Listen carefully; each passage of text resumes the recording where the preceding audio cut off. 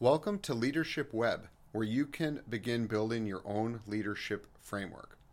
I'm Andrew Bram, and today I'm joined with Matt Waller, and we'll reflect on Angela Grayson's podcast. Angela, one of her points was that one of her values is you always need your A game.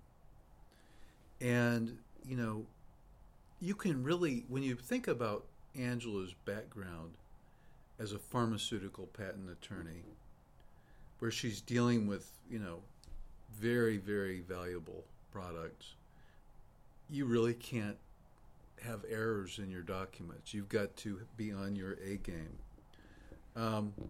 Because, as she mentioned, there will be litigation eventually. But this is very difficult to do, as she pointed out. How do you always be on your A game? That can be very difficult. And she also mentioned how being an entrepreneur is very difficult but very challenging. And you can really see it in Angela. I've been around her a number of times. She enjoys, being in the presence of other entrepreneurs, hearing their stories. She's very engaged in Northwest Arkansas and the community. And so I kind of think that, for if you're doing something you're passionate about, it's easier to be on your A game because you really want to do it. And that's why I think, as leaders, it's so important to identify what people's passions are and then help them to go in that direction as much as possible within the organization. I can't agree more. I really enjoyed talking with Angela, and Rachel Pohl was with us for that discussion. And her face lit up when she started talking about her background. She's a chemist or chemical engineer, and she's also a lawyer, which got her into patents. It's just an incredible background, and she definitely does have that passion. Now, it was a little funny because during this discussion that the three of us had, she had given us one of her values as don't be sorry. But as we started kind of digging a little deeper into that, she said, we need to expand on that. And she expanded on it by saying, don't be sorry, take ownership. And she specifically mentioned how that she's seen women say, sorry about this, sorry about that. And Angela's really tired of hearing that word, sorry. Now, that doesn't mean if you've done something wrong, you shouldn't apologize, but she's saying take ownership when you do something wrong.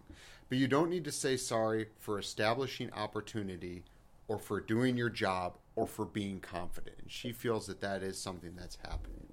So again, she wanted to emphasize that you need to be accountable for what you do, but not be sorry about the different things that you do.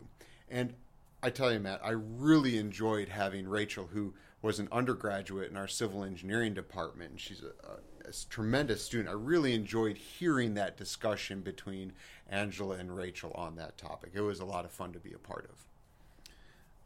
Another value she mentioned was be ethical always. This is so important today.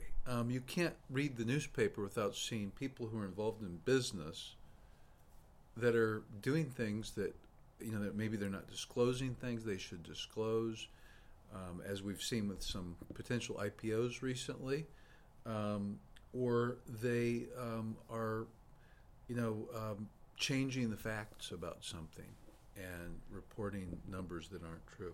And, of course, Angela talks about how when you're in the world, especially if you're a business owner, you will be tested. You're going to be tested by business opportunities, by clients, by suppliers.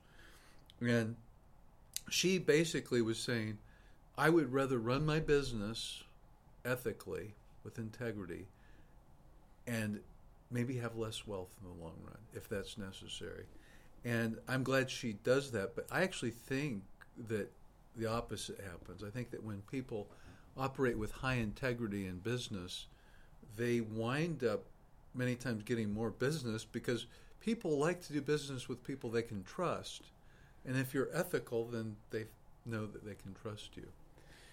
Yes, and I think that this is one of the conversations that I was really looking forward to when we started this whole project, because the concept of ethics, the concept of integrity, I think both of us are on the same page that those are key. Absolutely. To not only being in the business world, but also just in working with other people, whether you are their leader or you're working with the leaders in front of you.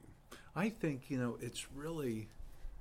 it's one of those things that I think as educators, we need to be doing everything we can to make sure that we impart ethics and integrity as a framework for whatever we're teaching, because it'll help the students for sure, but our society, capitalist societies only work well if there's a strong basis of integrity in business.